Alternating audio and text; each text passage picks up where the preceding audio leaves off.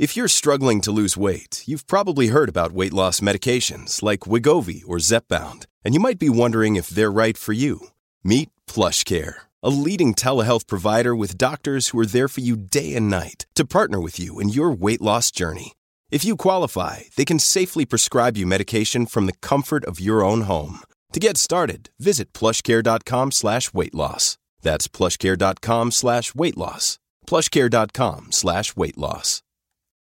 When you need mealtime inspiration, it's worth shopping Kroger, where you'll find over 30,000 mouth-watering choices that excite your inner foodie. And no matter what tasty choice you make, you'll enjoy our everyday low prices, plus extra ways to save, like digital coupons worth over $600 each week. You can also save up to $1 off per gallon at the pump with fuel points. More savings and more inspiring flavors make shopping Kroger worth it every time. Kroger, fresh for everyone. Fuel restrictions apply. Ryan Reynolds here from Mint Mobile. With the price of just about everything going up during inflation, we thought we'd bring our prices down. So to help us, we brought in a reverse auctioneer, which is apparently a thing. Mint Mobile Unlimited Premium Wireless. How to get 30, 30, bit to get 30, bit to get 20, 20, 20, bit to get 20, 20, bit to get 15, 15, 15, 15, just $15 a month? Sold! Give it a try at mintmobile.com/switch. $45 up front for 3 months plus taxes and fees. Promo rate for new customers for limited time. Unlimited more than 40 gigabytes per month. Slows full terms at mintmobile.com. Please keep your hands and feet inside the vehicle at all times. You are now entering the flip side.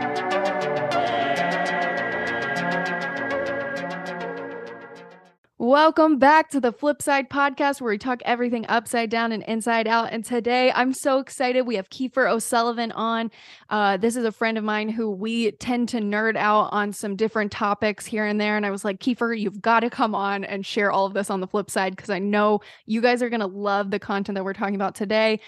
He's a neuroscientist. I'm going to let him explain his background, but he does a lot of research on meditation and how it affects our brain. He just is so full of knowledge, and I'm so excited that you're here, Kiefer. So thank you so much for joining me today and sharing a space where we can nerd out together. This is going to be great. Oh yeah, thank you. Nerding out is always fun. So any opportunity to just like get to do that is just, almost sacred in today's day and age. Like good conversations are always fun. And yeah, so as was said, I'm kind of almost like a little bit of a union, or I try to be, between two different elements that are often seen as like two different sides of a fence, right? The spirituality aspect, or the meditation, or what some people might call like the woo-woo, or, goes by many different terms. And then like this more, academic science, neuroscience kind of based guy, because that's my official training. And my degrees are in neuroscience. So I guess, my little background in a nutshell is that, I've always loved the brain. I've always loved science in particular, anything to do with the brain, the mind, awareness, dreams, senses, perceptions. I always just followed that track my whole life. So I moved to America when I was 16, and I came, did my last 2 years of American high school, and went to college up in Marin County, California. And there, so I wanted to study neuroscience, but they didn't have a neuroscience dedicated major at my university. And so I was fortunate enough that they allowed me to basically craft my own, which was like a bio major and then a double minor in chem and psych. So I could then be like, okay, what actually forms a neuroscience major? And I want to do that and study all those things. And so that was like a wonderful experience there. And then following that, I went to Arizona for my graduate school training. So I was in Glendale, Arizona, which is pretty close to Phoenix, right in that southern desert, very typical Arizona area with the big, cacti everywhere and all this type of thing. Very different from Ireland, I'll say that, the direct opposite. But there I did my graduate training, did a master's in biomedical science, focusing in neuroscience. And so between, up until that time, for my undergraduate training, getting my bachelor's, I had a focus on brain cancer. So I did a undergrad thesis on like glioma, which is it's like a brain tumor, basically a certain kind of brain tumor, and brain tumors are pretty hard to treat, and so on and so forth. And I was fortunate enough to be able to get on a project and make that a thesis project for myself. Following that, in grad school, I got into neurodegenerative diseases. So Parkinson's was Oh, my specific focus. Um, and so I was actually using fruit flies as a model for Parkinson's. oh, So it was like interesting, like there's different model species that you can use. There's like mice, there's worms, there's fruit flies, there's all kinds of different, like they're called model species for science. yeah. I ended up using fruit flies because it's really easy to kill a fruit fly and not feel bad. Or if your Yeah. experiment goes wrong, it's not like, oh dear.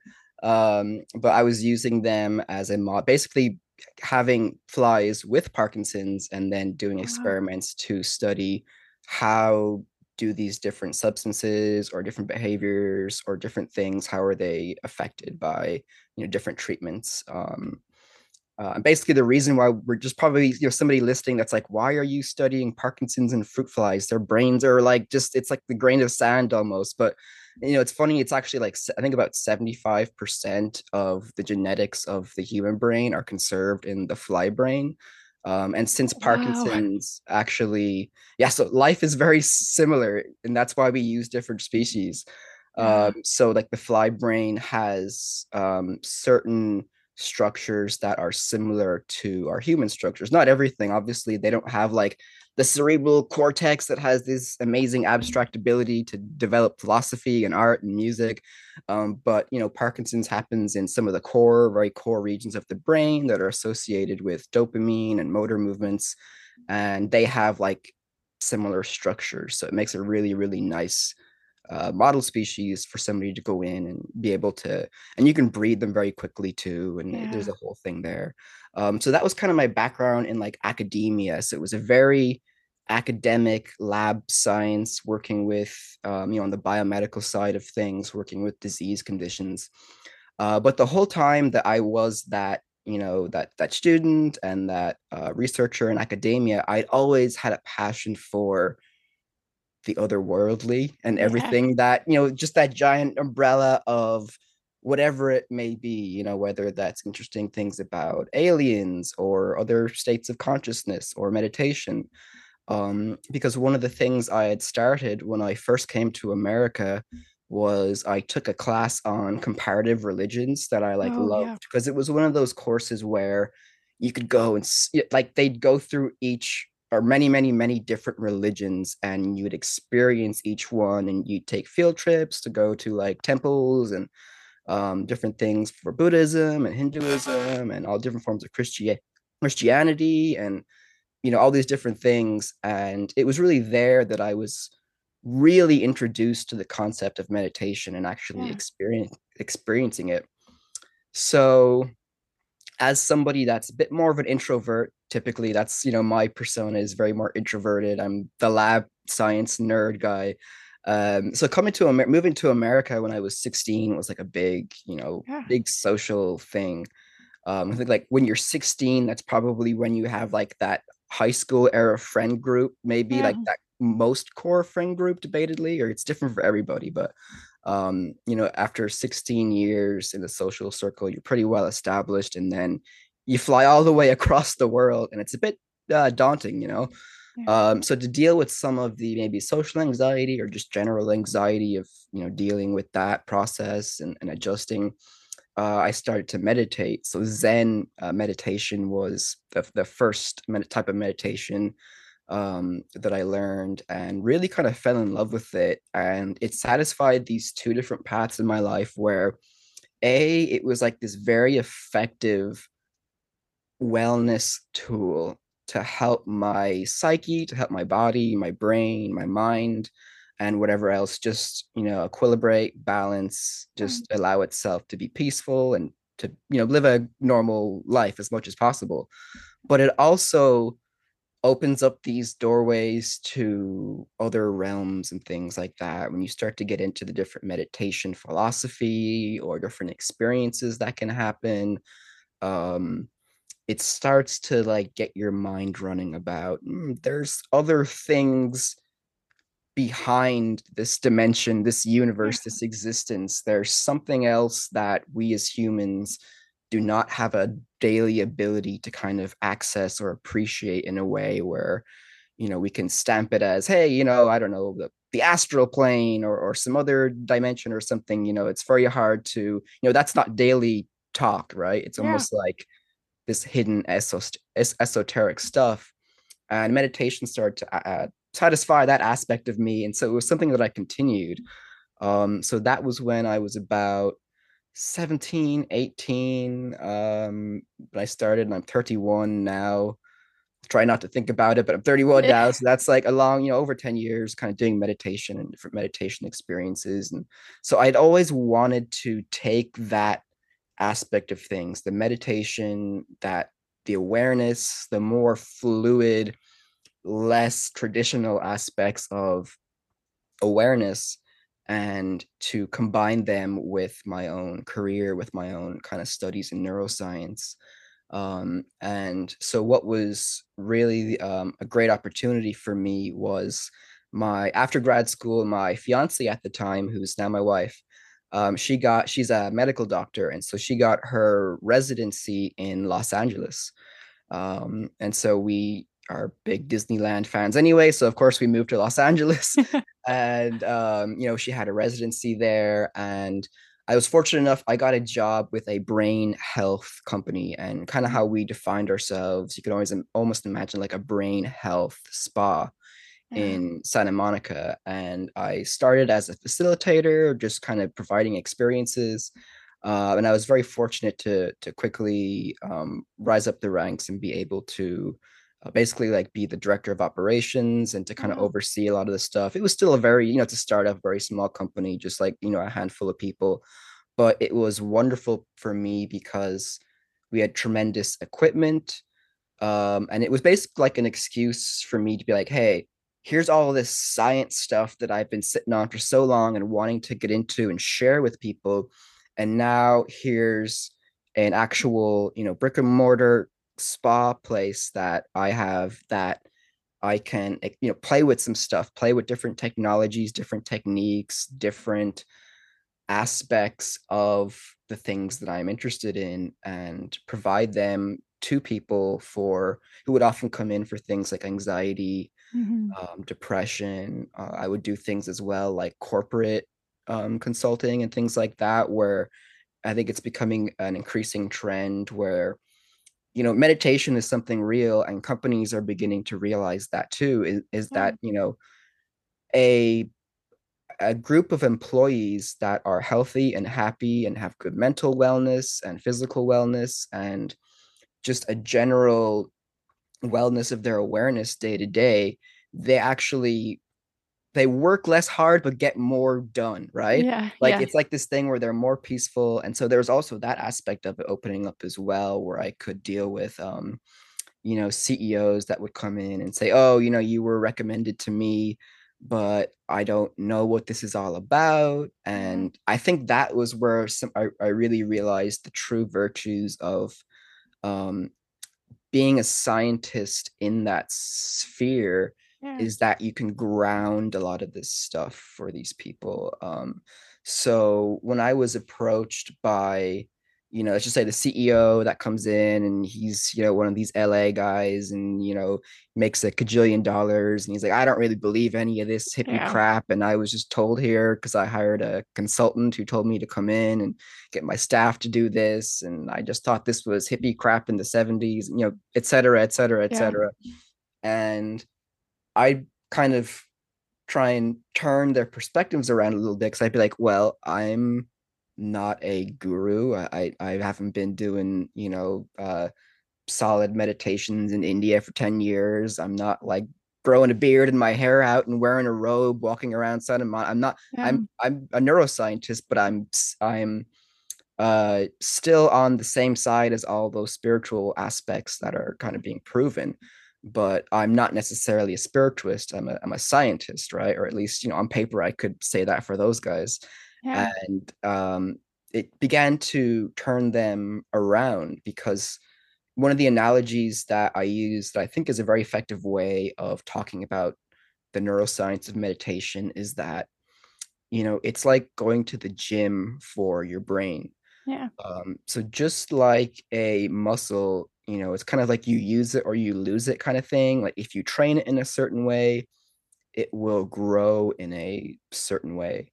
The Yeah. brain has those same principles to where what you use it for, it will train and adapt towards whatever that it's most used for.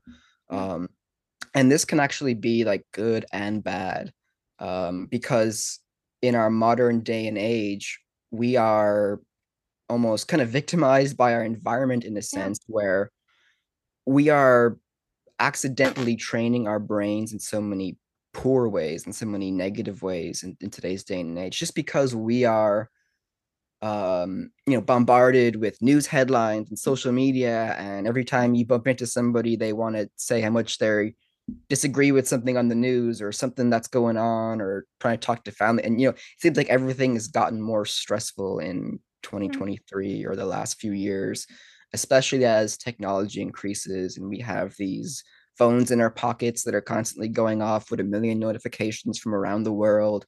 And the human brain, which used to be a smaller family group tribal type of species, has now become this like global Yeah. awareness thing, which overwhelms us. And so that's why I think, like there's epidemics in today's society, but I think the biggest epidemic is anxiety and depression, right? Those, Yeah. Agreed. PTSD, burnout, and those types of things, because we are so bombarded with the constant need for vigilance, right? Oh, like, Yeah. things are pinging, that this is going off, that's going off. There's a new news headline. We've got work meetings, blah, blah, blah. And then Yeah. all of those different things about the way society also tells us what we should be, or I think we're both kind of young 30 somethings right now in Yeah. 2023, and society likes to bombard us with, well, or even like older generations, you should have a house and a family. And, in my day, I had, a job and a house and three Yeah. kids. And it's like, it's a bit different now. We're working on it. Yeah, it's like it's not the same as when you guys were in, school. You couldn't just go get a job and that job would pay for Right. everything. And I'm having those weird existential moments where I'm going through family pictures, and my brother just had a baby, and it's the first baby of like our new generation. And so we're looking at Yeah. the old pictures, and there's a picture of like my dad with me when I was one, two, just a very young baby. And I was like looking at it and I was like, oh yeah, I hope that for myself one day. And then you like look at the date and it's like he's younger there than I am now, Yeah.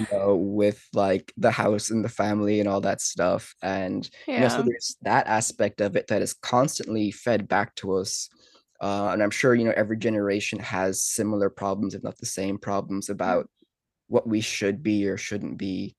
And that creates that anxiety, depression. So, really, all of this stuff is training us for anxiety, right? Our Yeah. brain is going, we need to be vigilant all the time. We need to be on top of things all the time. We need to be doing this, that. It's a constant influx of information. It's go, go, go instead of go, rest type of a balance. Yeah. And that basically will train your brain to actually physiologically wire itself in a fashion that is more conducive to anxiety. The Yeah. same is true for depression, right? Where depression is marked by, a lot of negative self thoughts, right? Yeah. Things about reflecting back on ourselves and maybe saying that we're not good enough, or we don't like this, or we're frustrated about something in our lives. And that too creates those pathways to, if that's what you're always thinking about, those pathways in your brain that are enacting the depressive thoughts or anxious thoughts are actually getting stronger. Yeah. And that's why, though, these mental health conditions can be such a really, really tough battle, like a really deep mire for people to try and get out of. Because if you've been, had depression or anxiety or anything for a number of years, you're then fighting against years of training Yeah. Yeah. that, these bad cycles that your brain wants to go down, and that you need to kind of reorient it. And so that's where the good training comes in, right? The meditation Yeah. training, meditation or just like breath work, positive, mantras, positive intentions, things like that are so powerful at changing those, really, almost like routines in our brain, right? Our Yeah. brain, a person who has hardcore depression would wake up and their brain is prepared to be depressed, Yeah. if they're not doing anything about that, which can often be extremely difficult when you're suffering from that lack of motivation. And so it takes the process of beginning to go to that brain gym, right? Beginning to Yeah. go and make those intentions to say, hey, I want to be able to live a happier life, just not be as burnt out, or just have more life satisfaction. And so that's where you begin. And I would say you begin to have a small meditation practice. So if there's Mhm. anybody out there that's feels like they're in that boat of the negative training and has not tried meditation, or has either maybe tried it and um, thought that they had failed at it, or if it wasn't for them, or maybe just kind of passed over it, that just like going to the gym, you can't go to the gym with the idea of wanting to be a power lifter and on your Yeah. first day of the gym go and do some hardcore, like full on, like 200-pound deadlift or something crazy Yeah. like that, even though in your head maybe you were looking at those people and those were your inspirations. And so that's more like an obvious thing of people will, okay, I'd have to start small in the physical gym to build my Yeah. muscles. But sometimes we don't realize that it's the exact same for the mental gym as well, the mental aspects of our lives, where if you want to start to begin to meditate, begin to kind of control your mind and your thoughts in a way, always start really small. Because I think the biggest mistake, and a very common mistake, is that people will jump off the deep end really quick and they'll go and do like a 30-minute Zen guided meditation or some very deep meditation. And maybe that works well for them. But I think the majority of the people that I've had experience with, um, they they don't have the, like, it's like stamina, right? Even Yeah. just to hold your brain for 5 minutes when you're starting out is hard to control your thoughts, your negative thoughts, the things that are constantly bumping into your brain. And when a lot of people feel those things coming into their meditation, that's when they have those thoughts about, oh, I'm not good at this is not for me, I tried it but I just couldn't get stuff out of my head, Yeah. and et cetera, et cetera. And to those people, I always say, well, just make the smallest intention that you will try and meditate for 60 seconds Yeah. every day. And 60 seconds is like nothing, right? You set a timer on your phone, 60 seconds. There's a million places we have 60 seconds to do things. Yeah. And what almost always happens in that case is that if they begin to do the 60-second meditation, they will naturally do 1, 2, 3, 4 minutes or upwards of that. Yeah.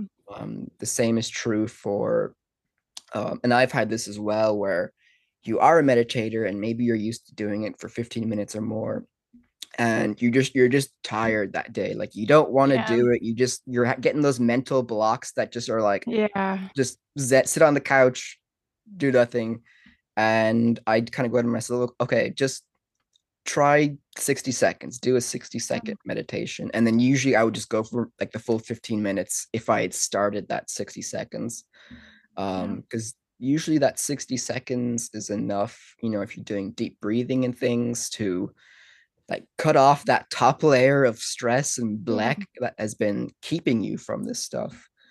And so all that training and everything that amounts to what we in science call, and people may have heard this phrase, it's called state into trait.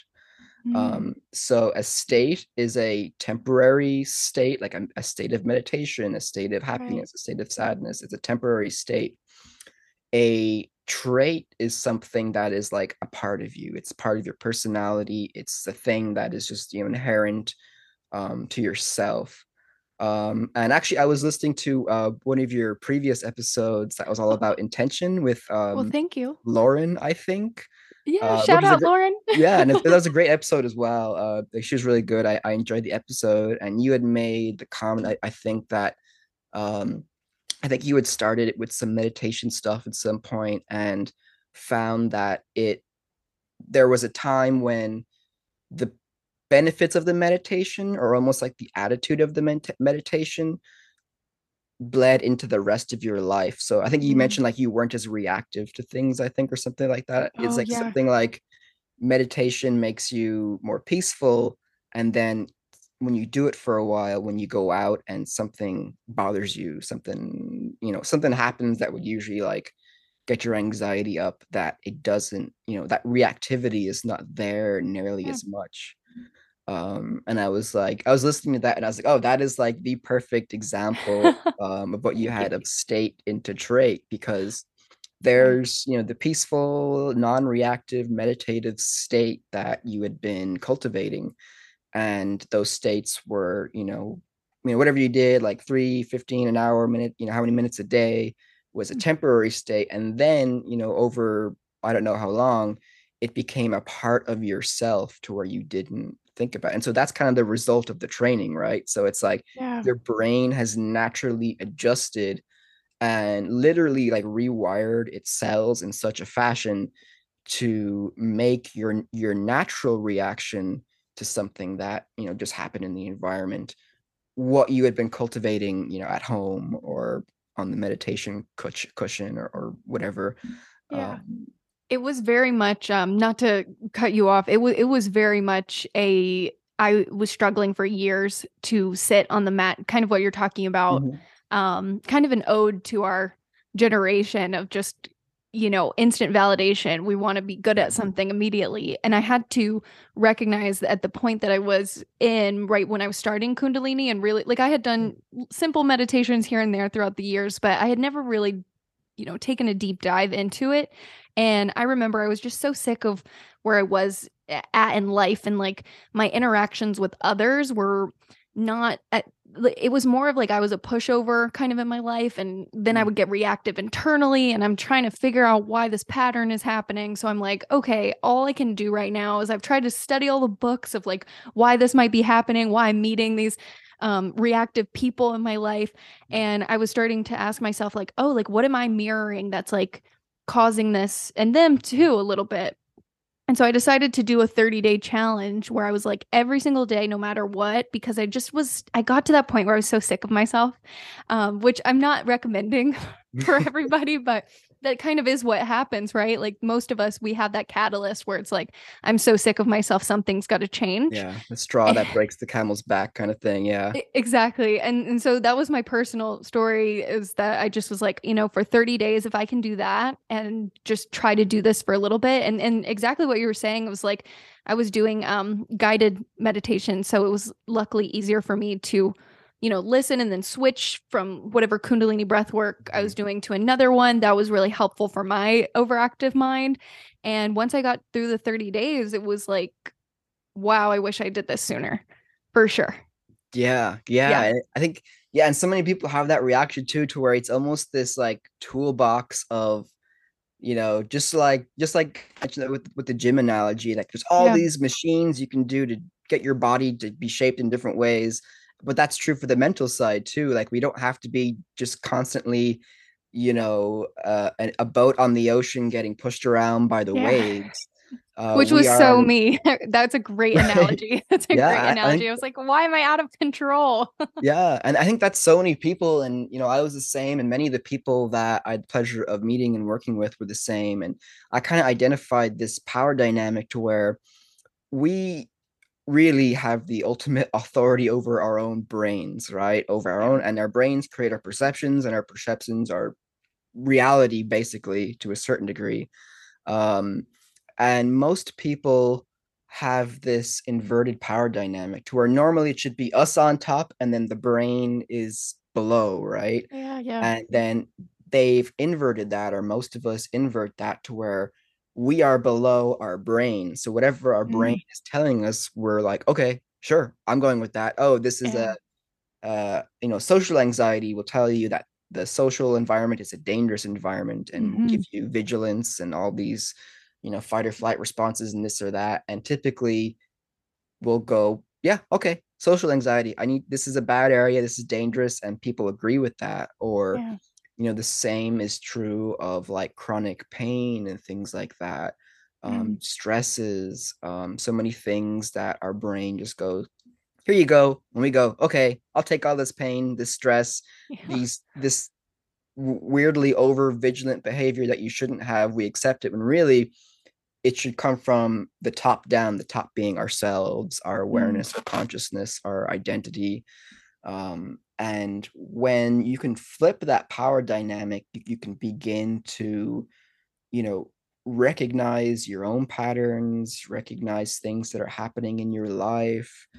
Also, like, it's even not just mental things, but physical things as well, because the mental part of our brain, and if you've heard of like psychosomatic illness or something like Oh, that, right. where our mental wellness completely is integrated with our physical wellness.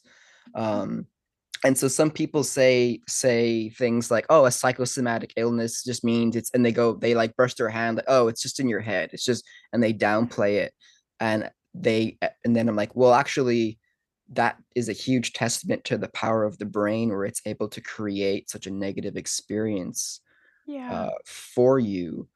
And that when you can work with that the stress, and just say, like, just the one aspect of stress, for example, stress causes so much inflammation, like, in your Mm. body in general, that somebody who is constantly under mental duress or stress, or has PTSD, anxiety, any of the things that we talked about and more, their body is being fed back to and signaled in such a way that something stressful, we need to like be in protective mode, we need to Yeah. like get inflammatory things out there, we need to be protected from this and that.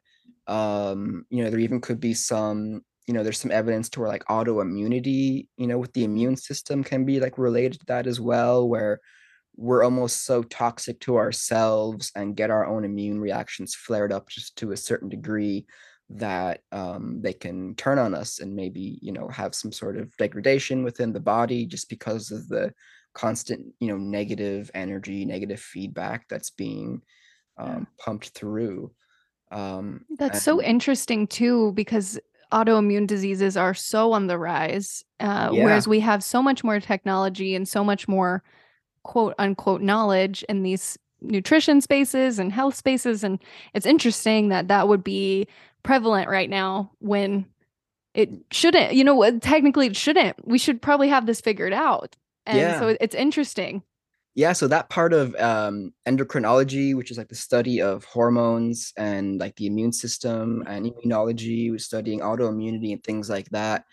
um I hope it's a little bit more advanced now, but I definitely recognized when I was going through like my medical studies for my master's, that this area of medical science is like so unknown. Like, Really it's just like so mysterious. It's very like hard to penetrate in terms of like what's happening here. weird. So there's a lot of treatments that are being tried for, and that's why things like Lyme disease and things like that Mm, can be very difficult to treat, because it's like, well, what is really happening here in this person's body? right. Where is this coming from? Why is it doing this? Is it a genetic thing that just expressed itself? Or was there something in the environment that triggered these immune cells to then turn on a certain aspect of the body? Yeah. And so it's kind of like, there are some genetics to it, there is some environmental aspects to it. The treatments are very, I'd say variously effective. It can be good for some people just don't get any effect. So it's a very mysterious part of medical science right now, is autoimmunity. And as you said, like, that stuff's on the rise. And I know, like, after I came to America, I developed a celiac issue, like a gluten Sorry, our food, intolerance. our Yeah, food system. See, that's another thing too. Like the bread in Europe, yeah, amazing. I'm it's so very sorry different. we've done that to you. Yeah, it's all good. It comes with the territory, I guess. It's just the Wild Ugh, West. You never know what you're gonna get. I guess not, but it's Yeah, sad. It should not be the case. yeah, but yeah, nutrition's a huge aspect of that. And just like, you know, I talk a lot about the brain, right? Because I'm a brain scientist. That's kind of my focus. But Yeah. I'm glad you mentioned like your experiences with Kriya yoga as well, because Kriya, Mm, is very much about the body and the spinal cord and working through the yeah. energy like of within the body, within the spinal cord. And that is a process that almost combines like body work and mental work into one Mhm. physical, aspect. And so if there's like aspects of meditation that combine both of those, like I think like body scans are great in Yeah. terms of like incorporating a body scan into your routine of like if you want to start meditation, a great way to a relax yourself and b integrate with your own body is to do what's called like a body scan, which is where you're laying or you're sitting or however you like to meditate. Then you start with your feet and you Mhm. check in with them. Just feel them, just perceive them, what they're perceiving, and bring your awareness into them. Notice any pain or any stuff or any positional stuff, any tension. And then move through your feet, your ankles, Mhm. knees, hips, all the way up to the top of your head. And then then you can do like the whole body and so on and so forth. And it's great to integrate that stuff because the brain is never separate from the body and the body is never separate from the brain. Like we have this, you may have heard like the brain body connection or the mind body connection being like Yeah. a common phrase, because the more that we're learning about the neuroscience of the body and the it's called like the peripheral nervous system, is that in the peripheral nervous system, which is like there's a central, which is your brain and your spinal cord, and then the peripheral is everything else that fans out into the Mm. sides of your body and your arms and your legs and your organs and so on.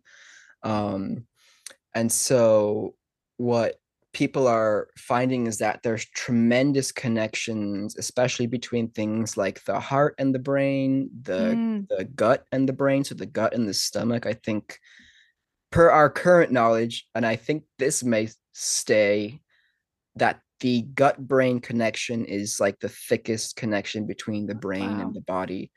And funnily enough, our gut health, so like your microbiome and your probiotics and all this stuff and the food that you eat and the nutrition has a direct relation on your mental health, because we're realizing that there's Yeah. these neurological signals that are feeding from your gut to your brain, telling your brain, am I in a state of wellness? Are things good? Is it Yeah. all like okay? Or are we in a state of stress and pain, and feed giving Mm. those signals back?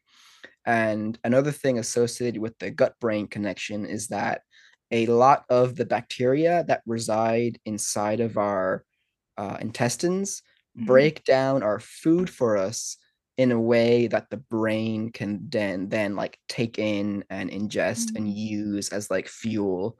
So Right. basically taking that bacteria takes our food and makes it into stuff that's good for our brain to Right. function. And if we don't get that, then your brain is, quote unquote starving, right? It's not getting the Yeah. things that it needs. So that's why people who, like for me, for example, I had a heck of a time before I found out it was the gluten that was hurting Yeah. me. And I'm sure plenty of people have had a similar experience where when your stomach is really bad, you can start getting brain fog and Yeah. even That's like me. stress and anxiety and stuff, right? And yeah, you can Yeah. really feel it, like Yeah. what's in my gut is affecting my awareness right now. Yeah. Um, and there's even like associations that they're finding between, basically testing, the gut microbiome, the bacteria, the cells, and the nutrients in the gut, and finding that there's an association between that and things like people who have like developed schizophrenia Oh, and wow. different like mental health conditions. Because before you'd be like, oh, schizophrenia, we'll look in the brain, we'll find where in the brain that's going on.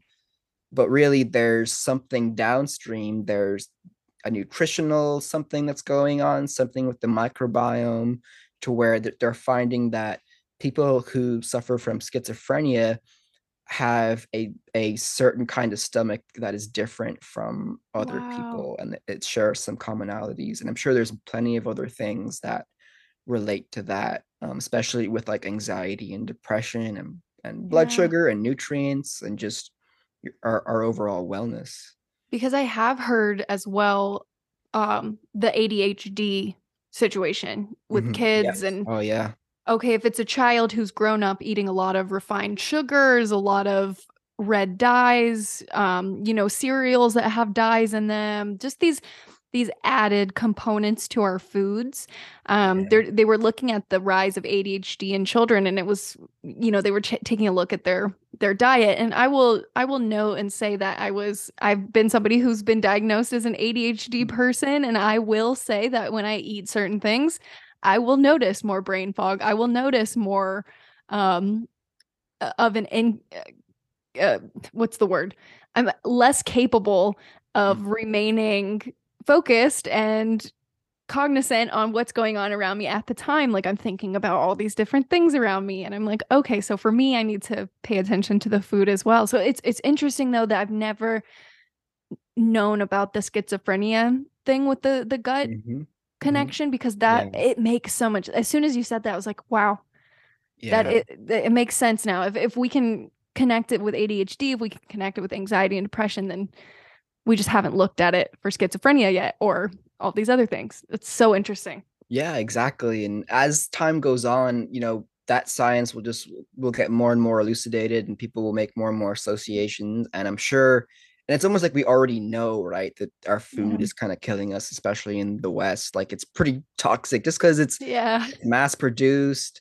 It has to travel a long way from like the farm or the factory or wherever to the grocery store, and the grocery store it has to have a certain shelf life before it gets to our home, and that pumps it full of so much things that are, so many things that are unnatural for our bodies, that we're just finding out what the effects of those things are, right? Because it was not none of these things were put in for a medical or nutritional concern. Very rarely. It's a business, it's an industrial concern. It's like, how can we take something, mass produce it in a way that is the most cost effective, gives us the highest shelf life, et cetera, et cetera. Like there's always like that old joke I remember from The Simpsons. I think there's some truth to it, where like a Twinkie will just like last forever. Like you can't harm a Twinkie. It's just like a pure artificial log of imitation food or something. Is that where that came from, The Simpsons? Because I remember as a kid, they always said Twinkies never expire. Yeah, so I thought that was real. I'd heard that too. Like growing up in Ireland, I'd seen that in The Simpsons. That's like a big way we get American culture in Ireland, is like through The Simpsons, being like, oh, is this a thing? Because we didn't have we don't have Twinkies in Ireland, or ho-hos or any of that like hostess cakes, I guess, or whatever they are. So we just heard the legend of these invincible dessert foods from America that would like those Irish legends of Twinkies. Yeah, it's like we've got potato famines, you've got like invincible Twinkies that are gonna last until archaeologists are digging them up in like 2,000 years. Oh god, scary. Like that, and so that's something that is very much unstudied, and the real results of when society makes a change like that, especially in like the industrialization of America and so on, especially like in the 50s and moving into our modern age of just grocery store, everything's available life, that we are now seeing the long-term results of what happens when people spend their lives eating this stuff. And then when generations go by, and then their kids are raised with this stuff and this and that, or like fast food. And there's always like I've seen it a few times, like the McDonald's burger in a museum that like doesn't ever degrade, or like certain butters, or like fake butter and certain margarines and stuff, like no insect or bacteria will ever like touch it, because it's just like undigestible plastic to them. And I think chemically it is like very similar to plastic, with just some modifications to make it a spreadable food item. I think that you missed the butter craze. So I'm assuming it was probably 2008, 2009 that you moved here. Yeah. You said about 16? About 07. Yeah. Okay. 07. So it was like, I remember, God, 2002 through like 2005 was the I can't believe it's not butter craze. You did not have butter for a few years, because everybody's parents, everybody's mom who was, trying to be health conscious and keep their body right, they all got those spreads, and I'm Mhm. realizing now, oh my God, that was terrible. Like that was not good.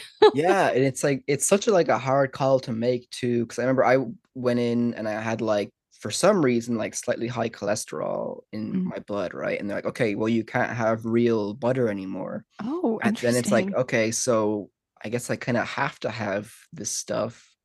And it's like that balance of, okay, well, there's the fake stuff that I mean, it's advertised as, made with this vegetable oils, blah, blah, blah, or hopefully good stuff.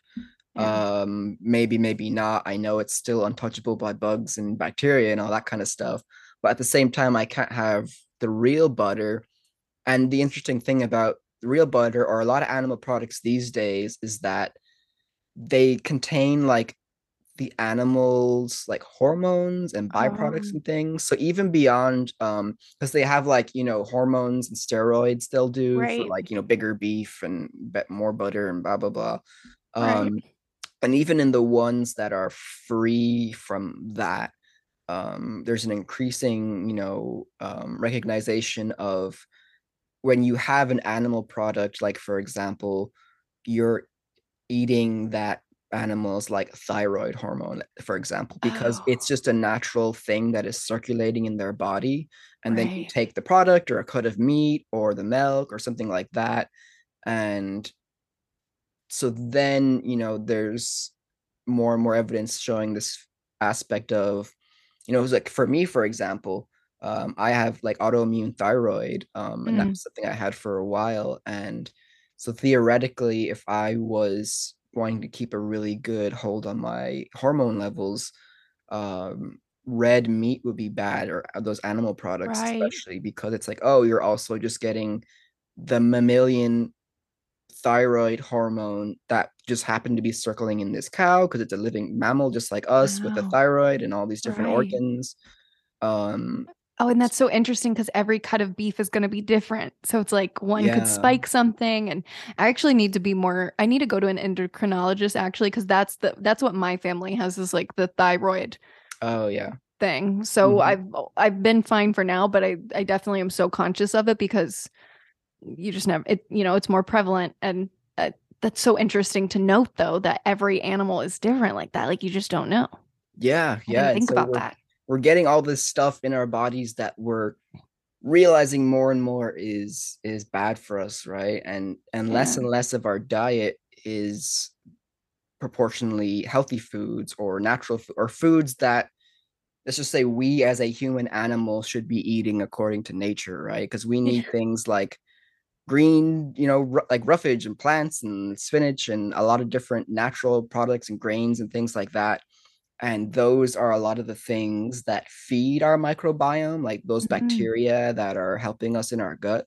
And when we don't get that, so like a lot of kids these days are growing up like not eating fruit and vegetables and Right. stuff like that, they are starving out their microbiome, their intestinal bacteria, and basically creating the situation where maybe they'd be more prone to ADHD Yeah. or schizophrenia or just stress or anger issues or whatever number of a million different things that could be affecting according to their unique personality and brain. Right. So more and more kids are just, growing up on soda and more artificial foods and things like that. And that's deteriorating like the integrity of just like the whole human body and the mind body connection. Yeah. And it's causing a lot of different things, like, like, so relating to the body and also like tying a bit back into meditation, you know you, our body. And so I mentioned that peripheral nervous system, right, which is like the Mhm. the other part of your, um not your central nervous system, but the part that controls your body and your organs and your heart rate and your breathing, and things like that. And there's two main branches of, so there's, for the, to get it right for the scientific classification, there is the autonomic nervous system. Mhm. And the autonomic nervous system, a easy way to remember that is that it's the automatic nervous system. It's the Mhm. things that we don't actively do. It's the things our bodies are doing. And there's two natural branches of that system. One's called the sympathetic system and one's called the parasympathetic system. And they're known by like their very common titles of the fight or flight system or the rest and digest system. And so there's kind of two sides of a coin. One, the sympathetic is your fight or flight. It's the one that activates you. It raises your heart rate, raises your cortisol. It draws blood away from your intestines because you're not going to be digesting anything. You need blood in your muscles and in the things that are ready to fight stress, right? This is almost like an evolutionary adaptation to where you are being put into a mode where maybe there's a predator around and you need all the systems to protect yourself. The flip side of that is the parasympathetic side, and it's called rest and digest because it's responsible for a restful state of mind, relaxation, recuperation, recovery, telling your body, hey, we're in a safe space right now. So we can start to do the repairs. We can start to just like build back the bridges and connections that were damaged throughout the day.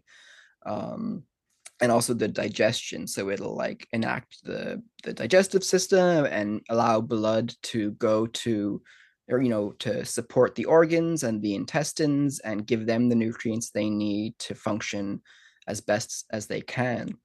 And so with all of these like modern stressors that we have, so the stuff we talked about with the diet and the way it's affecting our body, the stuff we talked about with the negative training in our body and our mind, and the stuff we talked about like social media and news headlines and this and that, and just the overall like hyperactive state of 23, I was gonna say like Western society, but really it's like almost all societies these days are quite similar in that chaos of gotta go, be competitive, etc., etc. Especially in Los Angeles, where I've lived there, and I know you live there. I think there's a lot of that attitude there as well of like, gotta be the best, you gotta have, just everything set up. And anyway, I've always been outside of that because I'm like, I stay at home and like but I get it because you can fall into that, especially if you're like in a specific field. It's very much like, oh, I guess I should be doing something else. It's very like contagious. Yeah. And it's like I worked in Santa Monica on like Wilshire Boulevard, which is like a very busy street, and it's like everybody's, I see celebrities every day. Like you'd see everybody dressed up to the nines, all the high power CEOs and gold cars and blah blah blah. And everybody's like they're trying to reach those pinnacles of material worth and aesthetics and all those types of things. And that all of that stuff in our environment creates is overactivating our sympathetic nervous system, that fight or flight, because we're constantly being reinforced with the fact that you need to be vigilant, you need to be on the ball, you need to be awake and alert and be ready for opportunities, be ready to do this, be ready to do that. Don't rest, just do it all hardcore, get it all done, and this type of mentality. And that is promoting a very intense imbalance in the human body, because there should be a natural balance between the fight or flight, the sympathetic, and the rest and digest, the parasympathetic. And that's just kind of how the human body naturally has its balance, to where I'm active when I need to be active, and when I need to stop being active, then it automatically clicks back into rest mode, rest and relaxation, and I can recuperate, allow my body to like not be spending all of these, pumping out cortisol and burning sugar and nutrients and everything just to try and like be always alert. And the parts of your brain and body that are associated with this fight or flight system are often the very primitive ones.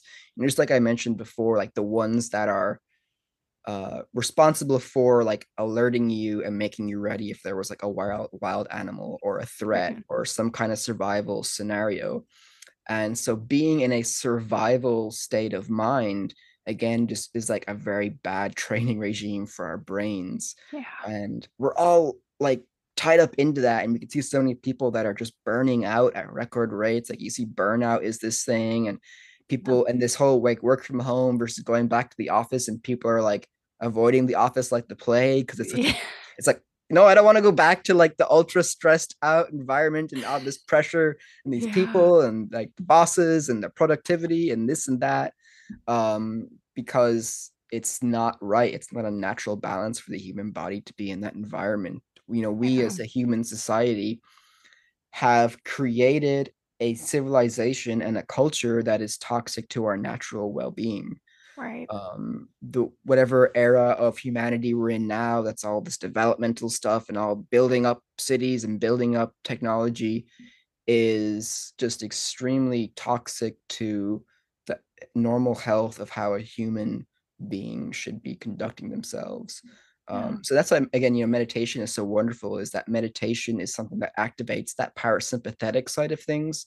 Right. Um, and really, gets us out of ourselves a little bit and restores that balance, right? Because if we're Mm-hmm. like 80% fight or flight and 20% rest and digest, and it needs to be 50-50, you can start training yourself to have that balance, just like you in your example with the, reactivity of somebody in the day, you know, maybe before you would have gone more with the fight or flight or some kind of Yeah. something, but then through some training or just through meditation and through your own intention and desire to not kind of give into those impulses, you've allowed the parasympathetic response to naturally present itself.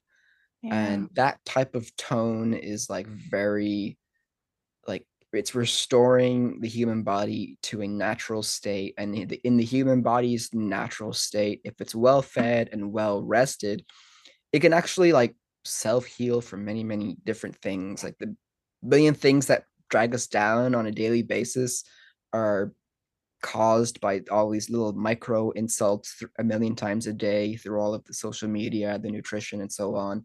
Yeah. And people are getting very unhealthy in general, and the state of human health is poor. And that's because we're not in a state that's conducive to actually healing ourselves. Yeah. And I think actually, another cool little point that I'll add on to that about just some of the science is that when we do brain scans of people that are doing meditation, one of the areas that we see being toned down is an area, it's a part of the medial prefrontal cortex. So it's like right here on like an Oh. inside kind of flap on the frontal part of your brain. Ooh. And it's actually like, it's part of that frontal lobe, part of like that area of the brain that's actually it'd be part of the brain that's like uniquely human. Like you can see like Oh. chimpanzees and gorillas share a lot of our behaviors and a lot of our brain structure and stuff like that. But there are things about humans that are very different that allow us that ability to think and abstract think about things that are not directly in front of us in an environment, to be imaginative and Mm. so on, to make plans and decisions. Um, so yeah, and there's the dorsolateral prefrontal cortex, which is, um, I think, the most recent evolutionary developed region of the human brain. I have to double check that. I'm almost certain that it is, but that's like another cool factoid. And that's part of the executive part of your brain. And that can be very active during like flow state, when you're just like, you can do things, you can plan, you can make decisions. And that's in contrast to the area right next to it, which is the one I just mentioned, the medial prefrontal cortex. We just call it like the MPFC, or the dorsolateral prefrontal cortex, just DLPFC.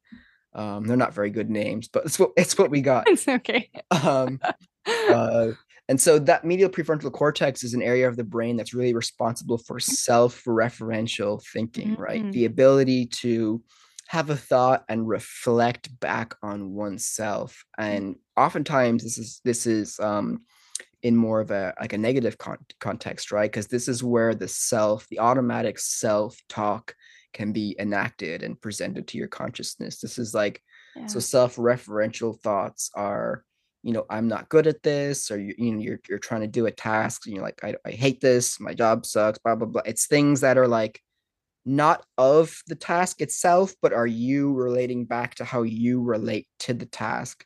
So it's Mm. very like that inward narrator type thing that's commenting on things you're doing. And most of the time it can be quite a negative voice because of the way we're trained, right? Of like, Yeah. you could do better. Oh, you painted a picture, somebody else's picture is probably a lot better than yours. Oh, and so on and so forth. Um, And so when we see those areas starting to kind of dampen and loosen their hold in meditation, and we see areas of the brain like the precuneus is an area in the back. So on the back top, right where males get that male pattern balding kind of spot, Oh, right? That crown. interesting. So behind there along the cortex, so just under that skull in the wrinkly pink part of your brain on the top, there's an area called the precuneus, and that's been associated a lot with your identity. Like, Oh, almost, it's very surreal. It's very trippy. It's almost like your knowledge of yourself being yourself. And so it's like, so when you think about people that get into deep meditative states, or if anybody's kind of experienced it, where you are almost like out there in a more objective conscious awareness as opposed to hmm, your own localized like little self awareness. yeah. It's almost like where people say they don't identify with themselves but like with nature or the whole world or with the cosmos, or they're expanding their awareness out of things. And Oh, part of the reason for that is the areas of the brain responsible for kind of cohesively identifying you as you in your own brain begins to loosen, dampen down.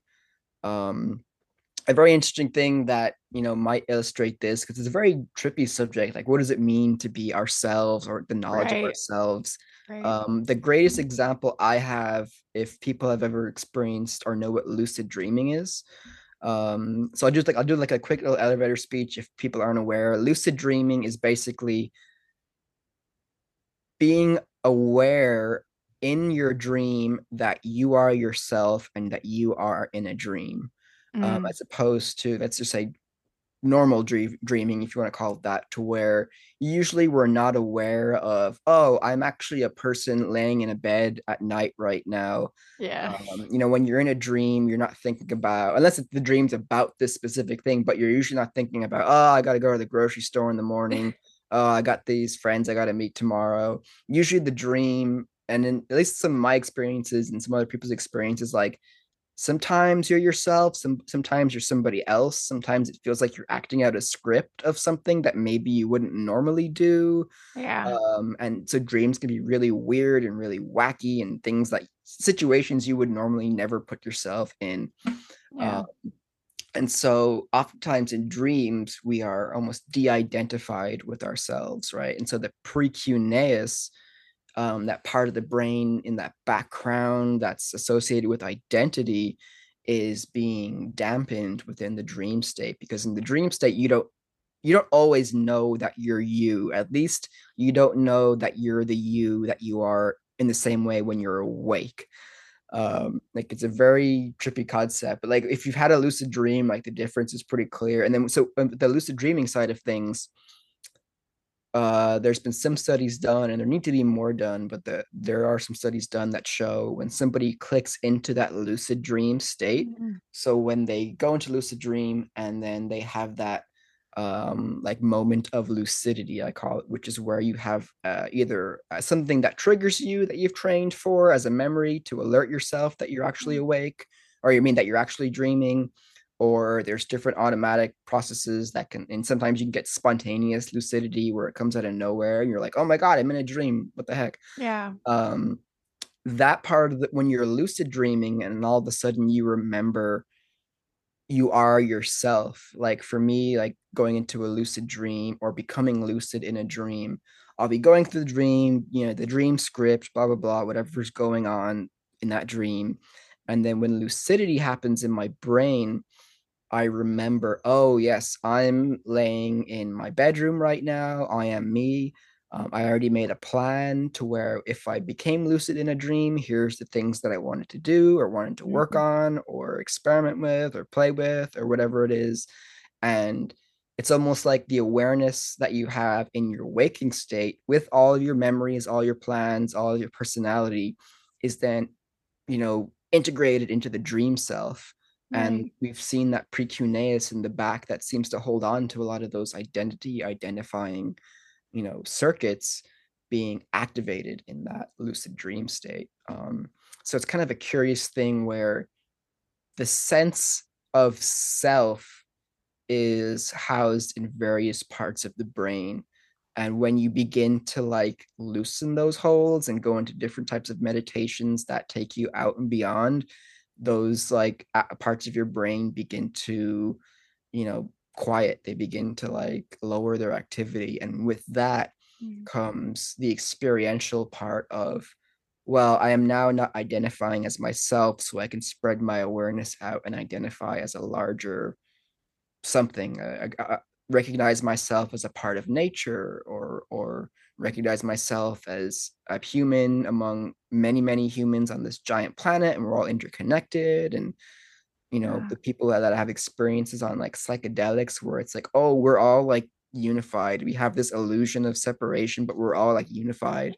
Right. And all of like the sober people go, yeah, sure, whatever. And they're like, no, but you don't understand, because that's that aspect of meditation that allows the self to be removed, and then interesting things kind of, you can perceive when you get out of your own way, you can perceive interesting things or perceive the world in a way that is completely different from your previous individualistic kind of like this one brain, this one body, these two eyes kind of like mentality, and just kind of blow it out into very different experiences. And so yeah, that kind of stuff is like very fascinating, and it's getting very esoteric. And the more that we study, the more that we're realizing that there's so much to meditation. Like it's almost like, they always say like somebody should do, or everybody should do some kind of exercise just to keep their body healthy. Yeah. We should always have it like somebody should do some kind of meditation or breath work or intention manifestation work, or whatever vibes with them. And it's almost a thing, like I argue that like this should be taught in schools to kids at a young age, because imagine if you had the tools at a young age to realize, and were taught at a young age, that you control your mind, and your mind does this and that, and it'll want to take you into fight or flight mode, but you don't have to give in to those perceived threats that it's giving you, or any of those types of things. I think it would just totally transform human civilization, because it's like, hey, there's this whole Swiss Army knife, this whole toolbox, this whole like gym that we have access to just inside of ourselves, that if people could access it, it would change lives in many different ways. Agreed. People would actually recognize that you don't have to live on autopilot. It's not something that somebody else is destined to not live, and you got the wrong pick of the straw, whatever, the short straw, and you can't control your life. It's like, no, there are tools like you're talking about, and you can actually control yourself. Wow, that would be generational changing for our kids, like they'd be looking at us like their grandparents would be like, y'all are crazy. They're all like, why are you so sages stressed out? monks. It's just traffic. What are you talking about? Right. Calm down, grandpa. Right. The inventions that generation would just come up with, they'd be like, no need, we're good. Like, and the way that they could structure a company or a work environment to be conducive to the company and the livelihoods of all of the members and employees and everybody that's involved in that. And it's so fascinating. And it's so important. I think if people just gave it a try, and if people are like on the fence, or they feel it's not for them, just try that 60 seconds. If I was to give people one like small technique, I always say like breath work is some of the number one things, because it's like reasonably secular, right? It's like breath work can lead you to very deep spiritual places, but at the same time, like breath work belongs to no religion. It's just a natural product. So people that are like, oh, I don't want to do Hindu stuff or Buddhist stuff, I'm a Christian, or some other type of thing, that oh no, breath work is just a natural part of your natural self and your natural toolbox to help impact yourself. Because while most of the time our breath work is automatic, our body breathes for us, Same with heart rate, blood pressure, a whole bunch of other different stuff that we can't control. Like heart rate, you can't decide. I want Right. to breathe. I want it to be slower. I want it to be higher. I'm going to lower my blood Yeah. pressure right now and then think about it and make it happen. We don't have that volitional control over those aspects, but we do have volitional control over breath work and our breathing rate. And physiologically, our breathing rate affects our heart rate and our blood pressure Right. and our, that parasympathetic, sympathetic system, that fight or flight or rest and digest system. And so, really, when there's all this automatic stuff going on, the one like lever we have, this one little point of access, this one like amazing, almost like gift that's been granted to us as humans, is the ability to control our breath. And I know that many like ancient religions will say that, oh, like the breath is the path to the soul and stuff like that, because it's like through controlling your breath work, you can tap into your interior self, both body and mind, and begin to adjust those in a way that's fortuitous and happy and effortless, and bountiful in good moods and positive vibes and non-reactivity. um, and so it's always getting ever fascinating. Oh, I mean, I could listen to you talk forever. So first off, you already know that I want you back on here multiple times to go into. It'd be my pleasure. Yeah.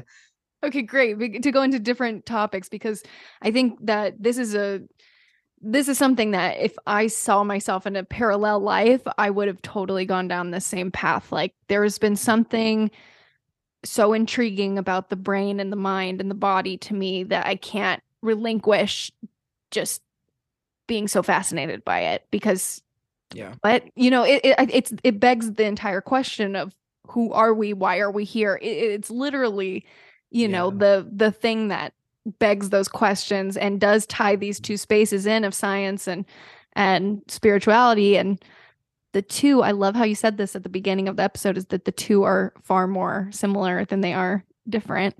It's just different languages, I feel like, for the same thing. So I absolutely love all the information that you have shared, and please, I'm gonna have you back on sooner than later, because I'm like, keep going. But for everybody who might want to ask a question, just so you know, Kiefer's a busy guy, but he's also extremely kind and intelligent, and I'm sure will give you some advice on where to start, or maybe some book recommendations on how to get into meditation, or whatever you recommend. So where can people find you, or if they want to reach out, or maybe if they want to consult you at your place of work? I'm not sure if you're working at the same place, but where can people find Kiefer O'Sullivan? Yeah. So right now I'm a contract scientist. I'm living in beautiful Monterey right now. So I'm working at home, and I do different contracts with different companies or individuals that may want, maybe some kind of scientific research or knowledge or consulting on some of the things we've discussed today and more, or doing like the practitioner side of things, where taking, corporate groups or individuals or people that want to get the experiential side going as well. So that's kind of where my career is at right now. And so I'm very much like, my schedule is dependent on what my contracts are, because the contract work is always, sometimes you're working for 2 straight months, then you get like 3 weeks and there's not much, but then it's up and down, especially with today's economy and et cetera, et cetera. But so for people who want to learn more or reach out, ask questions, I'd love to have that. So you can email me at ponderbrainscience.com or ponderbrainscience@gmail.com. My Instagram handle is, I don't do a lot of science stuff on my Instagram, but it is a way to reach me. I think it is my one remaining social media at this point. I've like deleted like everything. I'm so close to doing the same. Yeah. I was like done with Facebook for a long time. Twitter recently, in the last couple of months, I dropped. Reddit, I just dropped. Now I'm just trying to like, okay, Instagram has the people that I actually know on it, so I can keep it. So Kiefer OS, so my name, Kiefer, and then the letters OS, which are O'Sullivan, stand for O'Sullivan. That's my Instagram handle. As well as that, I do have a small website where I have collected just some of my articles that I've written on some brain stuff, like the neuroscience of like identity, or I've also got some tips for people that want to get started with lucid dreaming or something like that, because I teach lucid dreaming as well. Ooh. So that's ponderbrain.com, PONDER brain.com. I love that. First off, I didn't know you taught lucid dreaming. So we could do a whole episode on lucid dreaming because I have not had somebody do that yet. Oh, I love Uh, that. That's like, it's surreal. Lucid dreaming is such a surreal, like yeah. odd yet natural topic to talk, because it's like one of those things where it's like off the wall when you talk about it, but really it's just a natural thing that a human can do. So I'd love to talk about that. Ooh, okay. I won't say this for the listeners. I want to say that'll be the next one. And then they're like, why isn't the next one lucid dream? But that's on the list. Okay. So Yeah. anyway, Kiefer, thank you so much. This was a wealth of knowledge. I absolutely love this topic. And I'm so appreciative of you coming on because, here and there on the flip side, we've had people talk really, maybe here and there kind of subject matter. And today I feel like we got a great way of, like you said, grounding these two areas of knowledge into one dissertation, can we say?